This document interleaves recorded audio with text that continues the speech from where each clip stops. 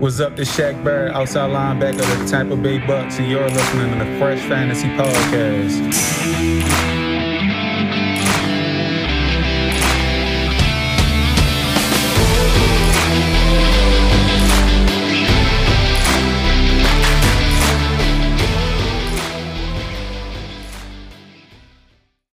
What is going on, everybody? I hope you're having a great day today. This is Alex from the Fresh Fantasy Podcast, and this is the 27th episode of Season 2. Today, we're going to be talking about our top 5 sleepers for the season, talking about guys like James Conner, Gabriel Davis, Daniel Jones, Adam Trautman, and why we believe they have some big fantasy potential this year. Joining me is a woman who has been featured by both the New York Times and CNN. She is a cast member of the award-winning Fantasy Football Live Show, a fantasy writer for Yahoo Sports, and is a graduate of 2020's 14th best-ranked college in the U.S., Brown University, with over 37,000 followers on Twitter. She is Liz Loza. What's going on, Liz? Hi, Alex. Thank you so much for joining me. For letting me join you. My God. That was such an incredibly professional introduction. Thank you so much. I appreciate it. I'm excited to be here for your 27th show. Hey, I'm just as excited as you are, and I can't wait to get into it. But one of the things that we were talking about pre-show a little bit is kind of how you got into it. And I think that your story, like, of how you got into this and like where you are now is like fascinating. So can you give us a little quip about how you got into it and how you got to where you are now? Sure. So I like to say, and I believe that the most interesting people also have lived the most detoured lives. And when I say that, I think about people like Bruce Arians, right? Yeah. Like, yes, he's coming off of a Super Bowl championship, but also his journey to that championship is full of twists and turns and pitfalls and obstacles. And I don't know if he ever would have thought that it would happen a decade ago, maybe even 5 years ago. So my journey to becoming a fantasy analyst and being fortunate enough to work in this space is similarly, although I'm not making as much as Bruce Arians, is similarly full of unexpected obstacles, and from disappointments came some pretty amazing things. So basically, I think people know, I've said this before, I was raised by a single mom. My mom is a single mom. I was 13 months old when she became a single mom. And she moved in with my grandparents, and my grandfather kind of took on the role of primary caregiver from a domestic point of view. Yeah. Obviously, my mom was out hustling and working and putting food on the table, and she has an amazing story in her own right. She is now, I'm just going to give her a shout out because I'm super proud of her. Yeah. And because I lived this journey. She went from being like a single mom where we some months didn't have like electricity to now being a judge in the city of Chicago and head of the fraternity division. So, wow. I've seen her kick all kinds of ass and take down obstacles. And so I think I learned from the best in terms of trying to turn a negative into a net positive. So, but anyway, so my grandfather was in charge of me. He drove me to my ice skating lessons and my ballet classes. I was horrible at ballet, by the way. I'm not graceful. Volleyball, you name it. And along the process, I learned everything that he had to teach me. And this is a World War II vet who worked as a locomotive engineer and grew up in the like blue collar world of the city of Chicago. So I learned how to like diagnose a faulty belt in a washing machine and how to change the oil in a car back before computers controlled everything, and who the best Chicago Cubs were. We had WGN, and like he would pour himself a gin martini and eat cheese crackers from the Aldi's and watch Cubs baseball every single afternoon. I'd come home from school, walk home from school, and that's where he was, and I would join him and do my homework. So like I learned sports. All of the Jordan years growing up were like side by side with my grandpa. And obviously the Chicago Bears were a large part of fandom for me growing up and learning the game. It wasn't just like, you're going to watch it. He was like, okay, so there are 4 chances to advance the ball. And so he'd like, there's no DVRs back then, but he would teach me as we were going. So I learned the rules of what I was watching. And I didn't think it was particularly odd because it was a kid and that was my life. Fast forward a bunch of years, I went away to university to Brown, as you mentioned. And unfortunately, my grandfather grew very, very ill. I always get a little choked up when I tell this part. Okay. He grew very, very ill my first semester. And my mom called me and said I was in the middle of my finals, and my transition to Brown was not the smoothest because I was definitely experiencing some culture shock. And she called and said, you have to get home as soon as possible. I don't know if your grandpa's going to like make it. And he actually had like collapsed 2 days after I left for college, but nobody told me. And it was almost like he was like, I like to believe, like preserving himself for me. I had no idea. He had no health issues until like I left. So I came home. I didn't make it in time. It was awful. The worst day of my life.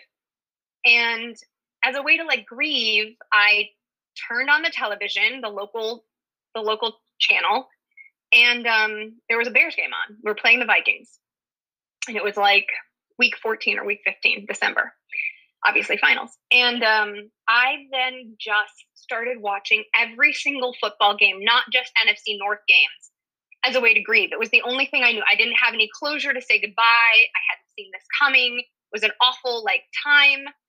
And so I just started consuming as much football as possible. And girl, nobody was going to pay for me to see a therapist. That kind of money was not available.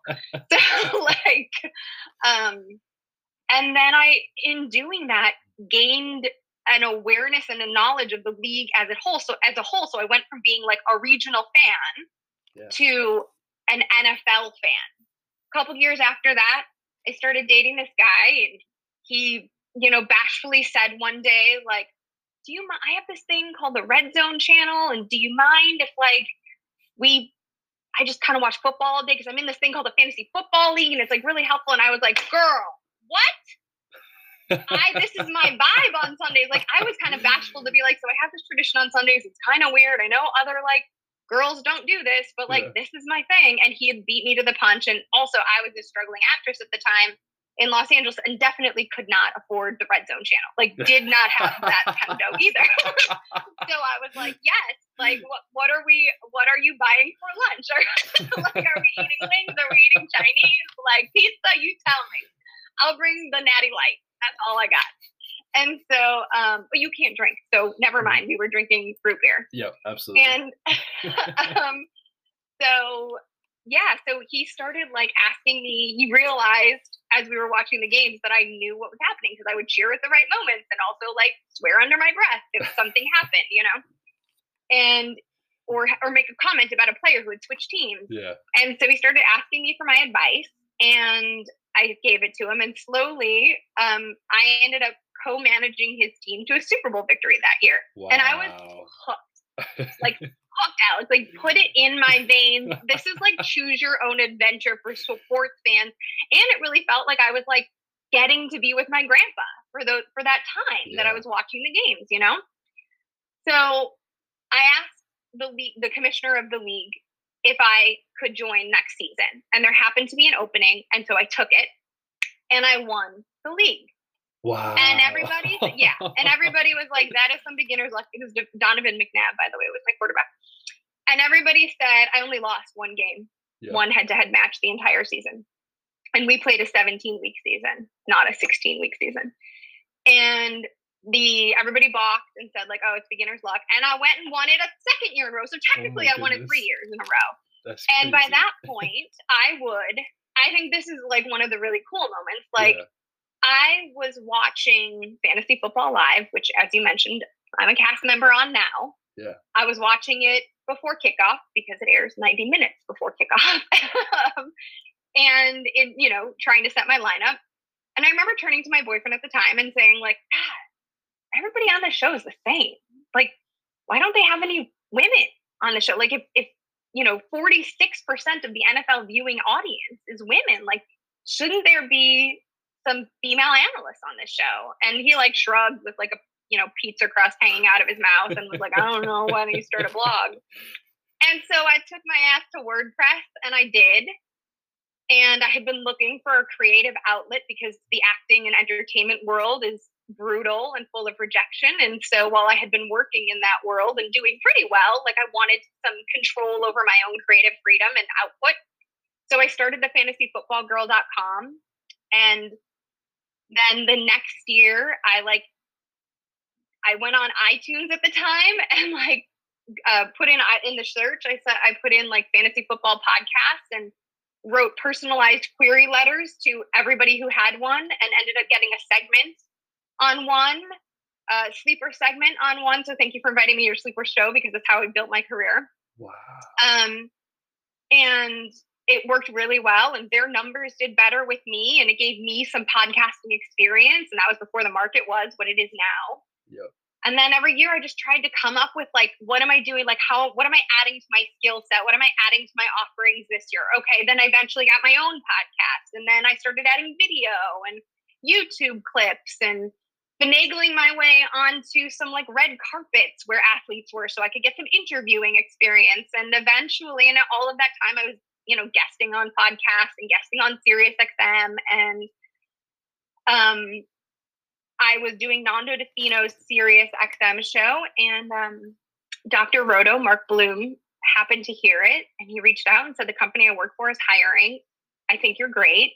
Would you be interested in interviewing? And I said, yeah. So I did, and Scout Fantasy, which I now think is part of SI, Sports Illustrated, hired me. And that was my first full-time paid season. And then at the end of that season, Yahoo honestly poached me away, and I've been with them ever since. That's amazing.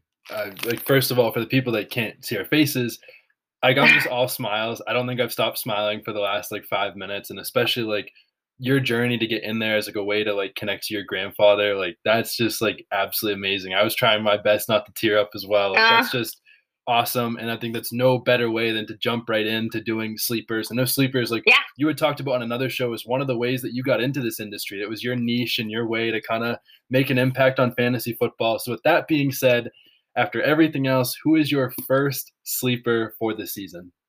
Oh, I didn't know this.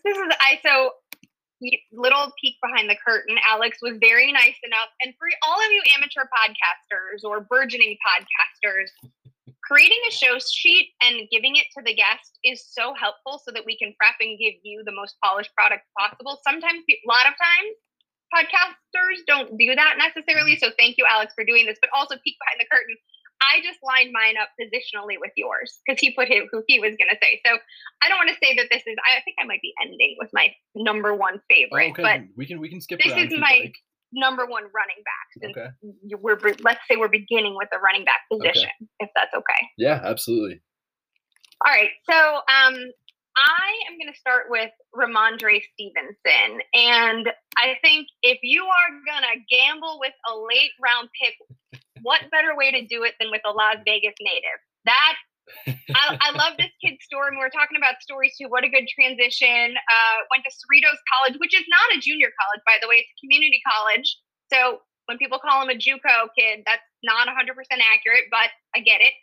Obviously went on to University of Oklahoma when Trey Sermon, who's another, I don't think you can call him a sleeper anymore, but another rookie, when he left for Ohio State, basically Stevenson took over for him. And, in his 2020 season, he did quite well. He was not a starter in 2019, but he was productive, had some suspension issues. And then in 2020 ended up being the Cotton Bowl MVP. As far as what he's like as a player, 5'11", 213 pounds, so not a slight guy, kind of an imposing frame. He's a powerful runner. I think you can gather you're also noticing him in New England, like the kind of runner he is. Nice contact balance, breaks those arm tackles, those side tackles, really good in short yardage. He was drafted by New England in the 4th round. And in fact, in early off-season workouts, he was compared to LeGarrette Blount by the running backs coach, Ivan Fears. And obviously, if we're looking at LeGarrette Blount's tenure with the Patriots, you as someone who lives in Massachusetts know exactly what that might mean for Stevenson and his production. Obviously right now he's a rookie, right? So he's slated to play behind Damian Harris and Sony Michel, but this situation seems incredibly fluid to me. Sony Michel didn't get his 5th-year option picked up because he's been bad, right? Whether it's the lower leg, the lower body injuries, the inefficiency, clearly New England isn't on board. Otherwise, they would have picked up his option. And I really liked Damian Harris, honestly, but I liked him coming out. But he's kind of one of these jack of all trades, master of none, doesn't really doesn't really wow on the field. And he's also struggled with his own durability issues. He's only managed 11 games over the last 2 years. And this is where I like Stevenson, he's recorded just 21 red zone touches. That's the RB 48 for that category, and 2 touchdowns over 10 games last year. Okay. So, like, that's not great. And I feel like Stevenson is not going to have a huge role immediately, but I do think the opportunities that he will have will be high value opportunities. And I think that he'll have obviously a lot of opportunities at the goal line. The Cam Newton situation is a little bit of a wrinkle, but I don't think any of us, you tell me you're listening to the local market more, is expected to be vulturing the goal line for the entirety of the season in 2021. And I think so Stevenson will probably have like a 2-down role initially, but I think that could grow into a 3-down role because I think he has that kind of potential. So I really like him in a late round. I was sniped. I was planning to get him in the Scott Fish Bowl, and I got sniped by like 3 picks. So I believe in my picks, and I try to get him myself. Yeah, no, I think he's a good pick. I think he's interesting. I think Damian Harris is someone that I like, but if he doesn't do it, I don't think they'd be afraid to give. I mean, no matter what, they're going to give him opportunities early. And as we've seen with LeGarrette Blount being a Patriots fan, if he's producing on those opportunities in this Patriot system, doesn't matter who you are, doesn't matter where you came from. If you're producing, you're going to produce. So again, if he's all those things that you says he is, I think that he could absolutely take over and he could play, again, a 2-down role in this offense behind a great offensive line. You have the 2 tight ends, I think, which is going to help the run game even more. I think he's someone that's really interesting. But I hate to say it, Liz. I mean, I think we're friends already, but not as interesting as I think James Conner is at this moment. I'm so in on James Conner as my first sleeper. I think the biggest thing that people don't talk about enough is the fact that Chase Edmonds has had just 1 goal line carry in 45 career games so far, and that's a little concerning to me. And I think the fact that he's never had more than 100 carries in a season says they might not use him as much as they are saying they are, and the fact that he's only had 10 carries or more just 3 times in 45 career games. Again, and I think James Conner is still talented. He's been a guy that's been a top 15 in points per game each of the last 3 years. Injuries have absolutely been a question. I don't think that's ever going to change with James Conner. He is more susceptible to injuries, but the fact that I think he's going to be the guy that, okay, maybe the goal line back role at minimum.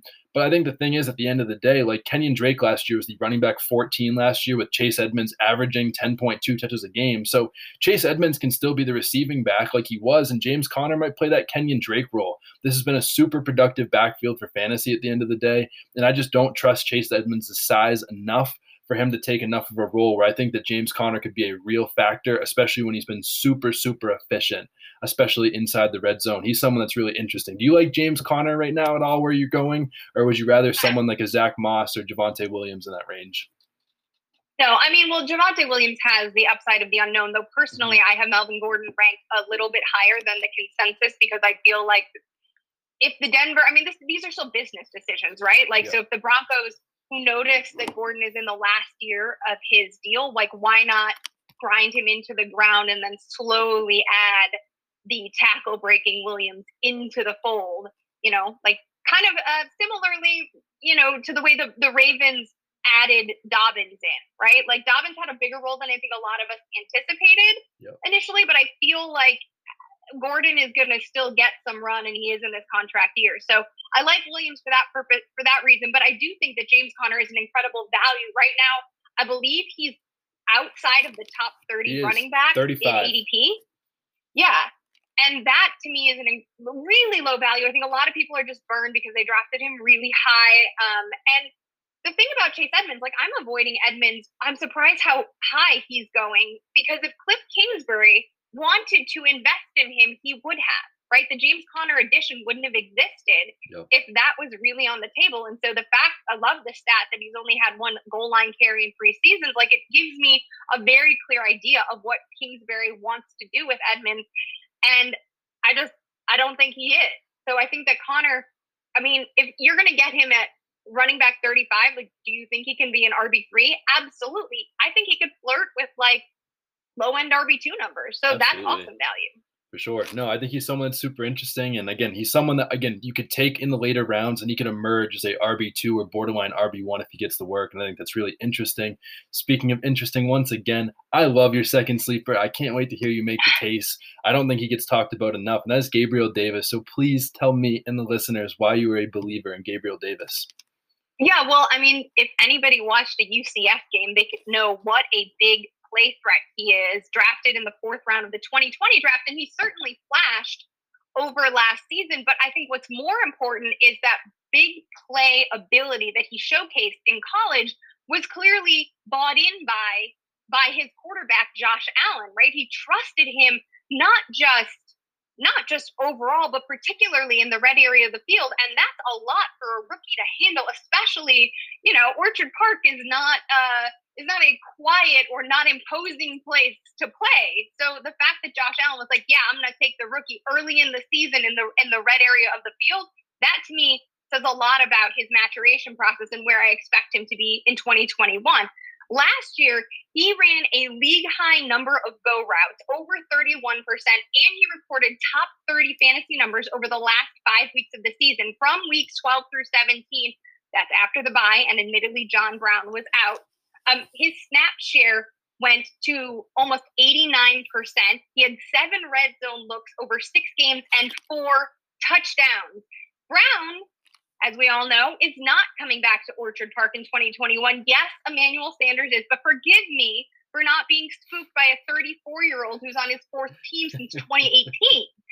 So, yes, the volume, and fantasy is always a game of volume, that Davis was maybe initially projected to receive before Sanders was added might dwindle a bit, but the high value opportunities are still going to be available, allowing him to have this breakout. And also, I think the Sanders addition has depressed Davis's ADP, which is allowing him to have a better value. I would love to have an electric young player in this offense lining up opposite Stephon Diggs and attached to Josh Allen right now.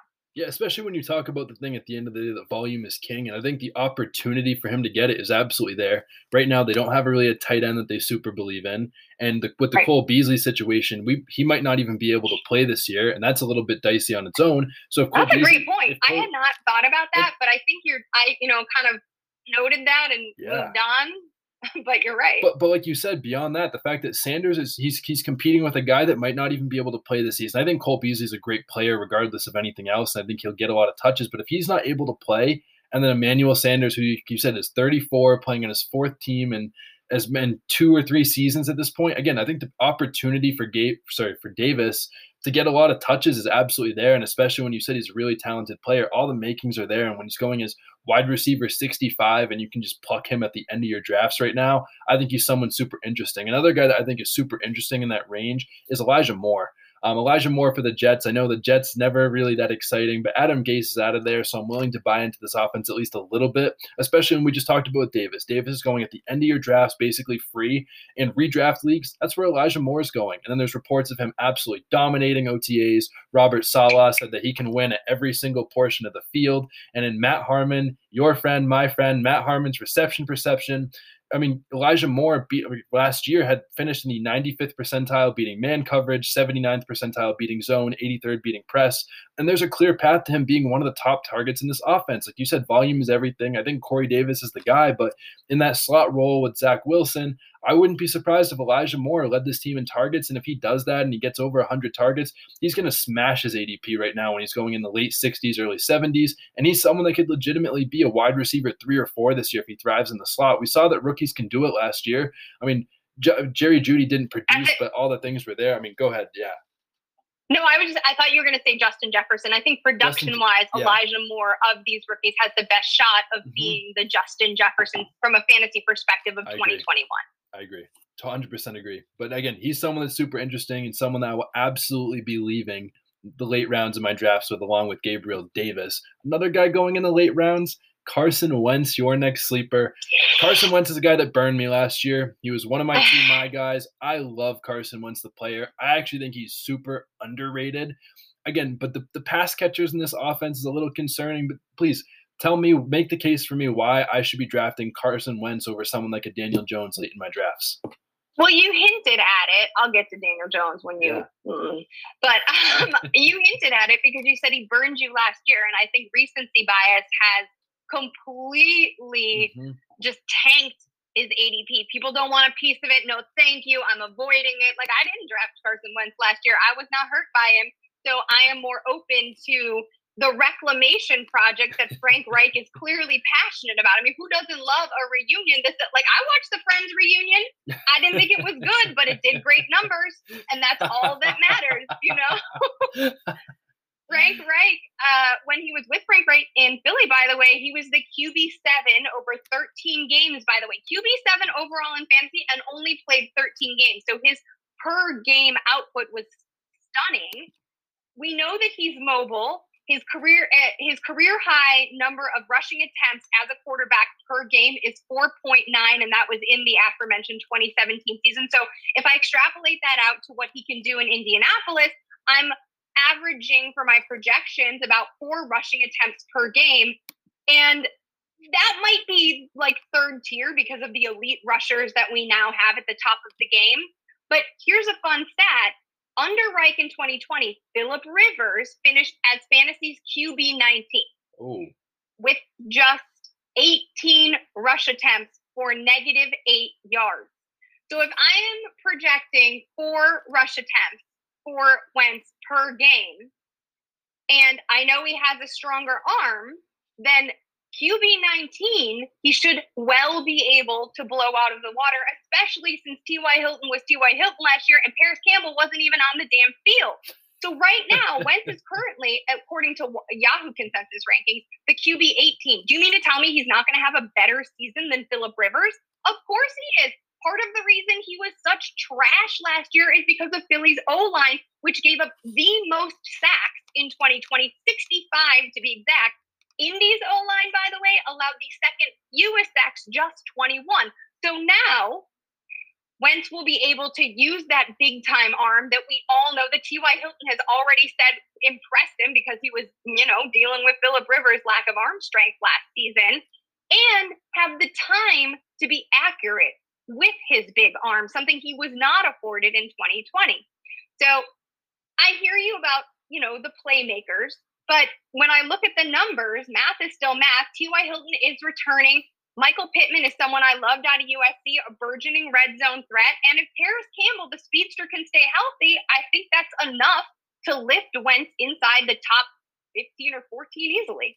Yeah, I'm with you. I think, again, people could be saying, okay, Liz, like, come on, like, he doesn't have the weapons there. But at the end of the day, if Phillip Rivers, I didn't know that. I didn't even realize that Phillip friggin' Rivers at that point in his career with 17 rush attempts for -8 yards can be the QB 19. And Carson Wentz has been an MVP candidate before and done it, especially with his last time playing with Frank Reich. Man, that's really interesting. I've definitely moved up Carson Wentz on my ranks. But before I get into Daniel Jones and we can have a nice discussion about Danny Dimes himself and how much I really don't believe in him that much, but I think the potential is absolutely there. Let's take a quick commercial break. So Daniel Jones, we are back, by the way, is someone that is more interesting the more I read about him. Do I love the player? No. Do I love the Giants team? Absolutely not, especially as a Patriots fan. But the thing is that Daniel Jones in his games without Saquon in his career has averaged over 20 fantasy points a game, which is right around a QB1 finish right now, literally with Saquon. And again, I'm not saying that Daniel Jones is anything like Josh Allen whatsoever. But we saw last year how much it makes a difference for a quarterback when you add in a true wide receiver one. And I think Kenny Golladay is absolutely that player. I had Matthew Betts on my he's an injury doctor for the Fantasy Footballers, my podcast a few weeks ago. And he said that he has no concerns about Kenny Galladay's hip. And I think when you have all these weapons like Evan Ingram, Sterling Shepard, Darius Slayton, and maybe even John Ross, who knows, then you add in someone that is a generational talent running back as Saquon Barkley, I think that he can absolutely put up fantasy numbers. He's also shown a little bit, like you mentioned, with the rushing floor with Carson Wentz. He's someone that runs a little bit, when I think that helps him in fantasy. And I think the fact that he's averaged over 20 fantasy points a game with Saquon, which is a borderline QB1, then you add in Kenny Golladay, and not to mention that he was PFF's highest rated deep ball passer last year. I don't know how, but that is a real stat. Again, he's playing with the best weapons of his career. He's put up some big games, and he's a clear wide receiver 1. I think he's worth taking a flyer on because I think he could put up some numbers. I think on paper, Daniel Jones makes a lot of sense, and I am here for it. Okay. Let's talk briefly about Saquon Barkley, because I did a series called Rest versus Rust. And where I worked with an orthopedic, the team doctor at USC, and an orthopedic surgeon for the university. That's the University of Southern California. And I profiled Saquon Barkley and interviewed him. Did you know, if you're quoting PFF, that Saquon Barkley also has the toughest schedule of any starting running back in the league? Ooh. And that Vegas has his comeback player of the year odds at plus 500. So now I know that there's a great picture of his quads and his Instagram vids are fire, but like, I don't know if he'll be. I also know he's easing himself into the season. I'd encourage everyone to read the Rest versus Rust article, because I learned a lot about knee injuries and how they heal. I think he's going to struggle at the top of the season. I don't think he's going to be given a full workload to start the season. I think it won't be until maybe 3 weeks in that he's even given, close to the 18 touches that we're used to, 3-4 weeks in. As for Kenny Golladay, he was the third player I profiled in Rest versus Rust. And the hip issue is interesting. I do believe that he has a tear in his labrum that was not repaired. They do not have to be repaired. Again, I'd encourage people to read this because it is fascinating from a medical perspective. I agree that Kenny Golladay is like a stellar player, and I love his talent. I think there are a lot of pieces here, though, that we are just assuming are going to work out, and also not factoring in the complete lack of, competency that Jason Garrett brings to the table. Sure. And so I think on paper, it all makes sense for Daniel Jones, and clearly the investment in him and Gettleman trying to save his ass, frankly, makes a lot of sense. But I just don't want to have to trust Garrett, who's done a great job with the defense, to handle this offense. Yeah, no, I think that's an absolutely fair point. And again, I think, like you said, on paper, I think all the things make sense. But again, I'm going to have to read some Rust versus Rest and make some again. But like Saquon and Kenny Golladay are not guys I'm in on in fantasy anyway, for some of those reasons and different reasons already. But again, I just feel like because of the talent, there's not many people going where he is in drafts that have as talented of players, regardless of anything else. But again, I like Daniel Jones, but I think you convinced me. I think you actually did convince me. I would probably take Carson Wentz over Daniel Jones at this point. But I would also just want to throw this in there real quick. I would also be taking a little bit of Trey Lance right at the end of my draft, especially with his playoff schedule this year. That's a guy that I should have had on my list. I think he's super interesting. That'll be for another episode for sure. But Trey Lance is absolutely a guy later in the rounds that I would absolutely love to go after. Another guy that I'd love to go after is your next guy. Please tell us about Amon-Ra St. Brown, someone that I'm absolutely buying into.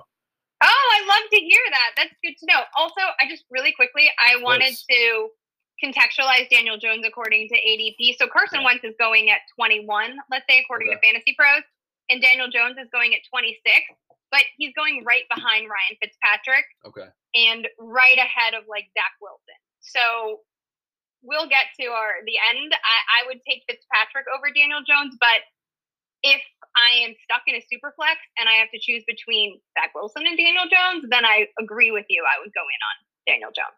So just a little. No, absolutely. All right. So Amon-Ra St. Brown. I think this is, I can't believe how much I've talked about USC, by the way, because that's who this guy came from. Obviously, he's the younger brother to Equanimous St. Brown out of Notre Dame with the Packers. So interesting that they're both playing in the same division. He was an immediate and regular contributor in college, which I always like to mention and see because there wasn't a lot of lag time, right? Like he's got that ability to produce out of the gate, which I think is important when we're looking at rookies.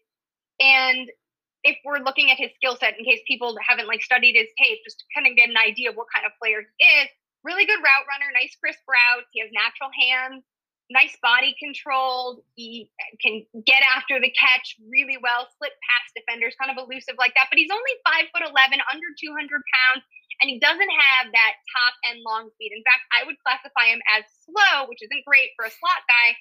He clocked a 40 time of 4.66, so not great. But we do know that he is going to be a slot guy because of his size, a nice short to intermediate option. We also know that Jared Goff, the new quarterback in Detroit, has a nice history with slot options. We've seen him struggle in the deep ball game, and so he's going to like to check down. And I think that Brown, particularly when we talk about volume and volume being king, is going to see a ton of that. He was a 4th-round pick, and he was the only wide receiver added by Detroit, which was pretty alarming, like not even surprising, but alarming considering they're basically leaving Jared Goff out to the Wolves because they don't have Kenny Golladay, they don't have Marvin Jones, they don't have Danny Amendola anymore. All of those guys are out of Detroit. That's over 200 targets vacated from at least the 2020 season.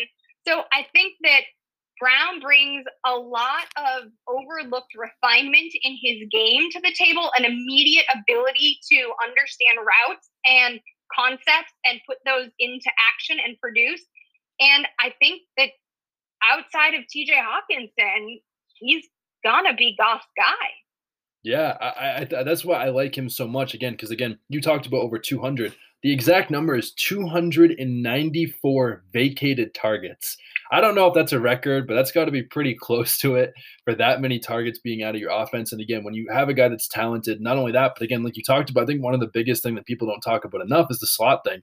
The fact that he's going to be their slot guy this year, and the fact that Jared Goff loves the slot. We're not saying that he's going to be Cooper Kupp yet, particularly, especially because he's not a fast guy. But again, he likes guys that can get open. He likes guys that are smart, savvy, and are willing to take a hit over the middle. And Amon-Ra St. Brown checks all of those boxes. And again, staying on the topic of Brown, why not talk about Antonio Brown as a sleeper? I love Antonio Brown as a sleeper. Again, he was I heard this today on a podcast, the 3rd most targeted runner per route in the entire NFL last year, behind only Devontae Adams and Braxton Berrios.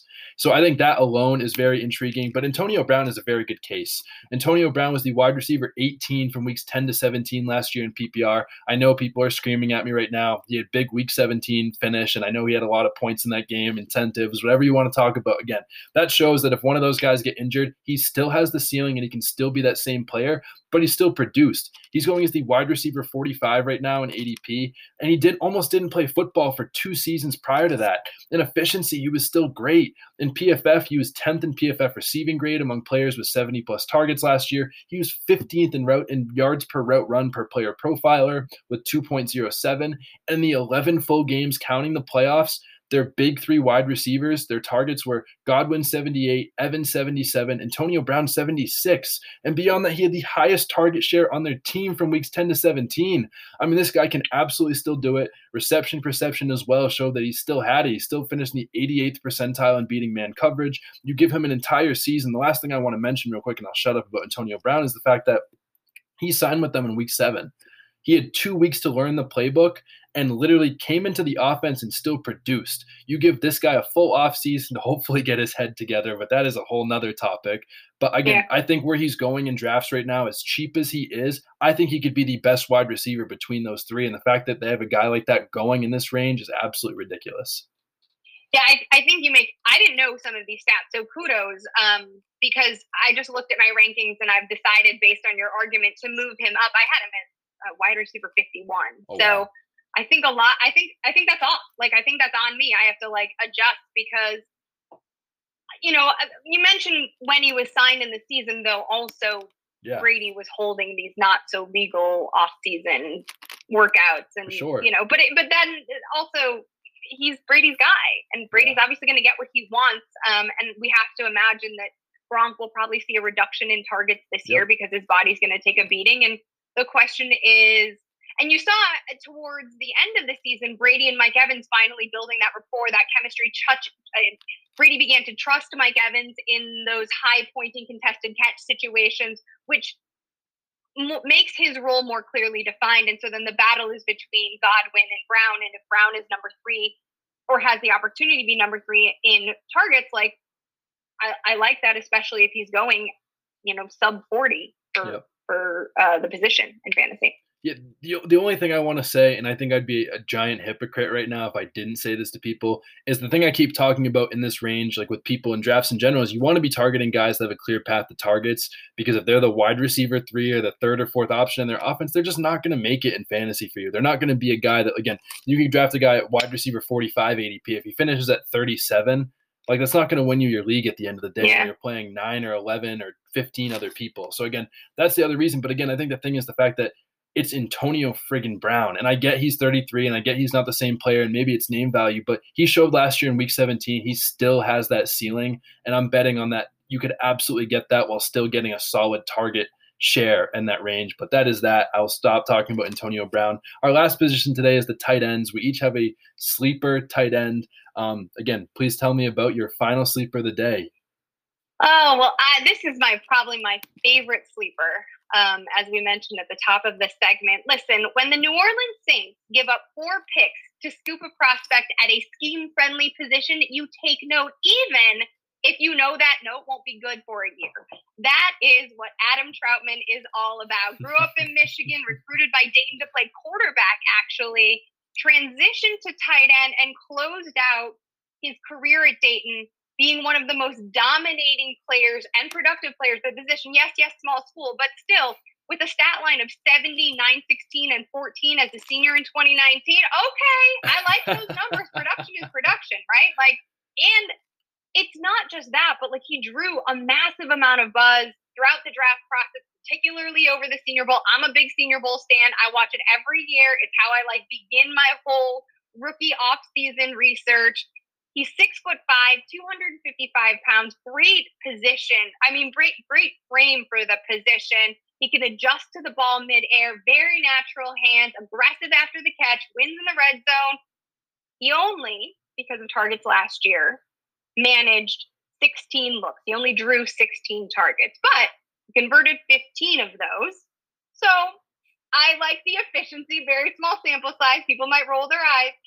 But here's the other thing. We know, what is the number one reason that tight ends don't develop or get on the field a lot in their rookie season? Alex? Yeah, they're not ready. Because they can't block. Because it is a skill set that is not particularly honed in college. And yet this kid, who has managed to outkick every other expectation, small school, former quarterback, from all those other things, he graded out as PFF's number 1 run blocking tight end in 2020 as a rookie. It's amazing. That is an amazing stat. He's going to be on the damn field in every single formation because he's also a good blocker. We like players that gather snaps, even if they're not always as part of a or part of a pass concept. The fact that they're blocking on the field gives them opportunity, right? So we want them as part of every single snap. And he's going to see more volume, a ton more in 2021 anyway, because Jared Cook and Josh Hill are gone. Between the two of them, that's 70 tight end targets. Remember, we talked about Emmanuel Sanders earlier as well. He's not in New Orleans anymore. That's another 80 looks. Okay, 80 plus looks. So now we're looking at 150 vacated targets. This dude is going to be 3rd in team opportunities and catches in 2021.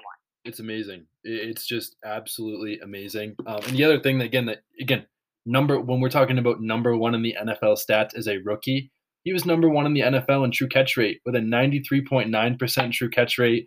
What can't this guy do? I left him for you. I want to throw you a nice lob, little basketball in here and let you dunk it home. I had a feeling you were going to take Trautman. That's why I took Gerald Everett. I love Adam Trautman as much as you do.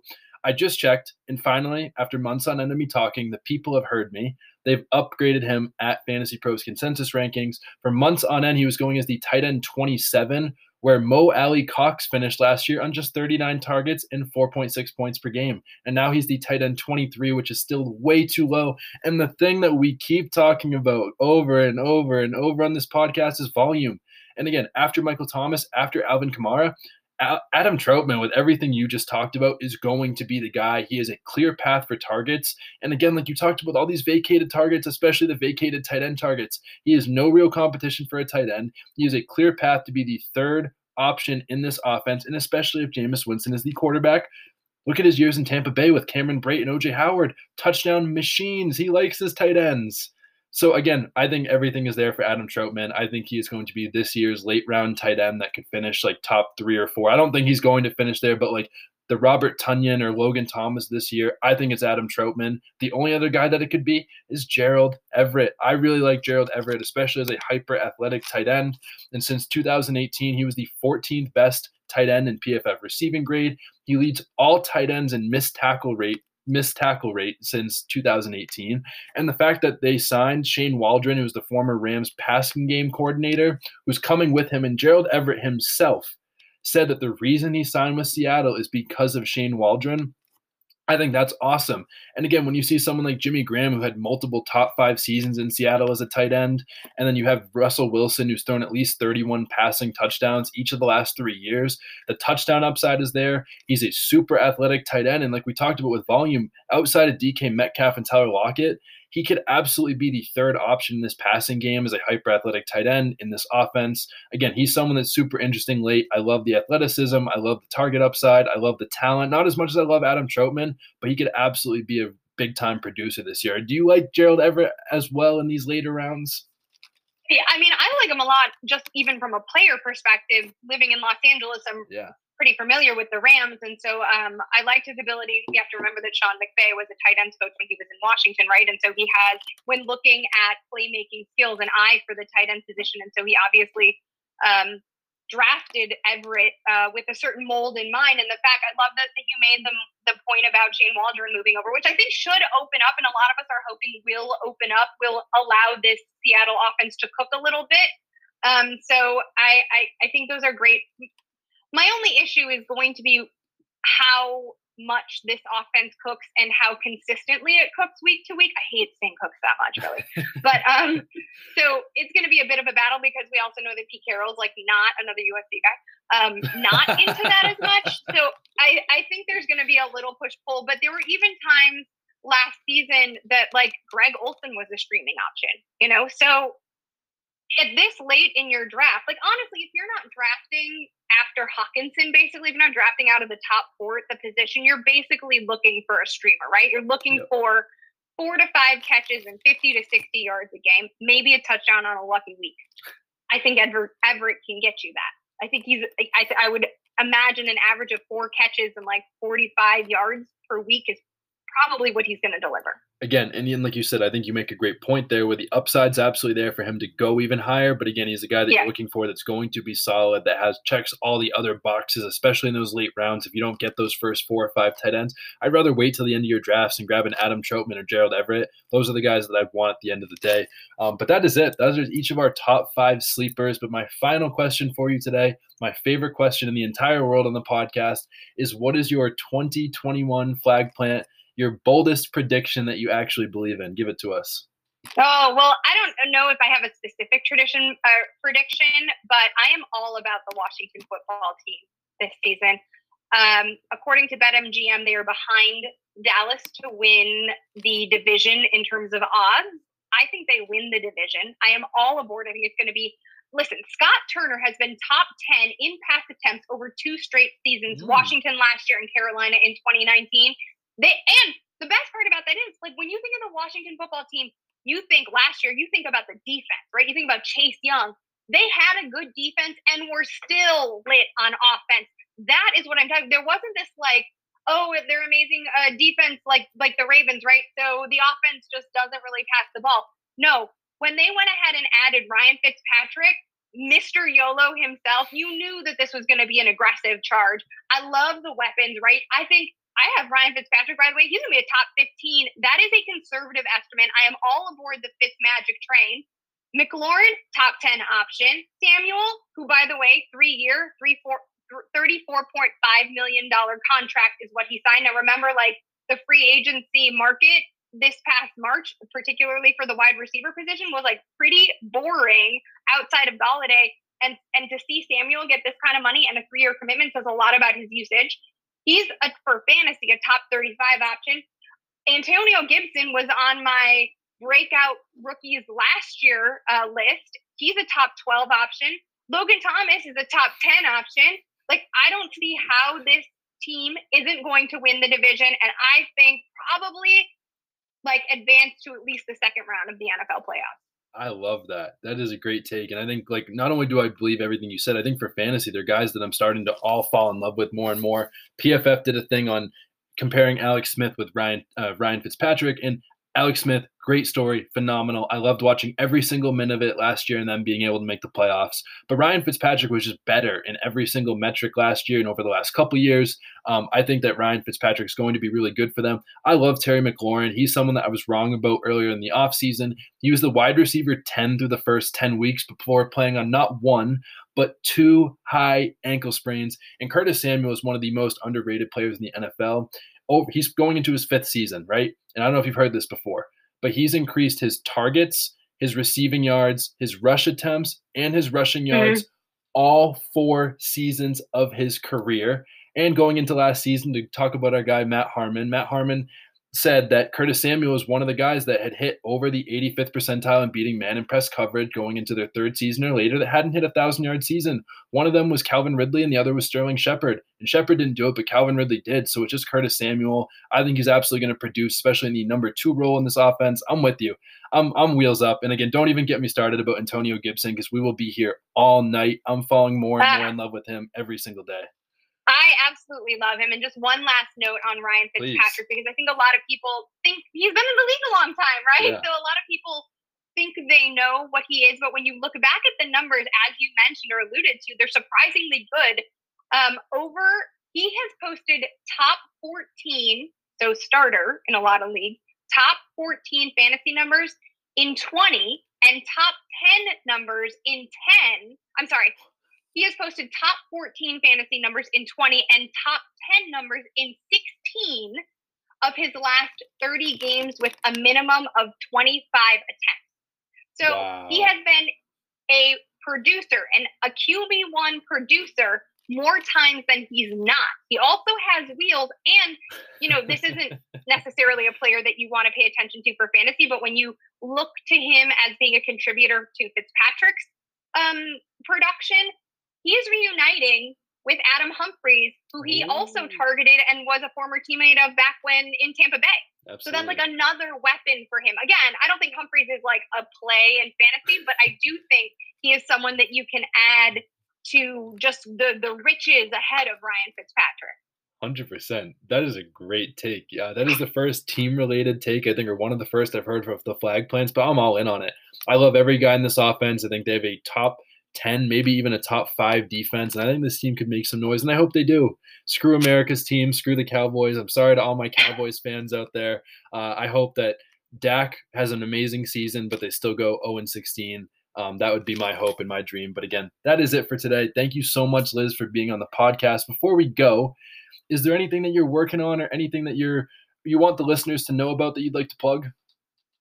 Well, I would love you guys to check out the Rest versus Rust series because it is really in-depth, and also just once you better understand these injuries, it's also easier when other players get these injuries to sort of understand what timelines are like and how to be realistic about them. So check those out at Yahoo Sports. Also, the Summer Olympics kick off next Wednesday, and I will be the face of the video coverage for the Summer Olympics on Yahoo Sports, and it's super exciting. I'm going to be working some gnarly shifts, 2 a.m. to 10 a.m. and 6 p.m. to 2 a.m. for 3 straight weeks. So I would encourage everybody to download the Yahoo Fantasy app, the Yahoo Sports app, and check out that coverage of the Olympics. And then obviously as we ramp up through fantasy season, stick with us then too.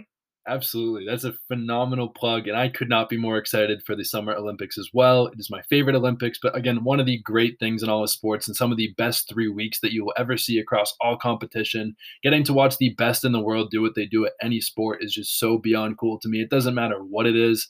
And yeah, I could go on and on all day. I love the Olympics, but Liz, thank you so much for coming on today. You can follow her at LizLoza_FF on Twitter. I would highly recommend following her for her great takes, great personality, and the mini Olympic coverage. Doesn't get much better than that. But for anyone, thank you so much for listening to the Fresh Fantasy Podcast today. I would really appreciate a review. We're always trying to get feedback because the only way that we can get better is to get feedback. Good, bad, indifferent. I don't care. I want to hear it all because that is the only way you get better. So with that being said, please leave a review. You guys already know what to do, and I hope you all have a great rest of your day.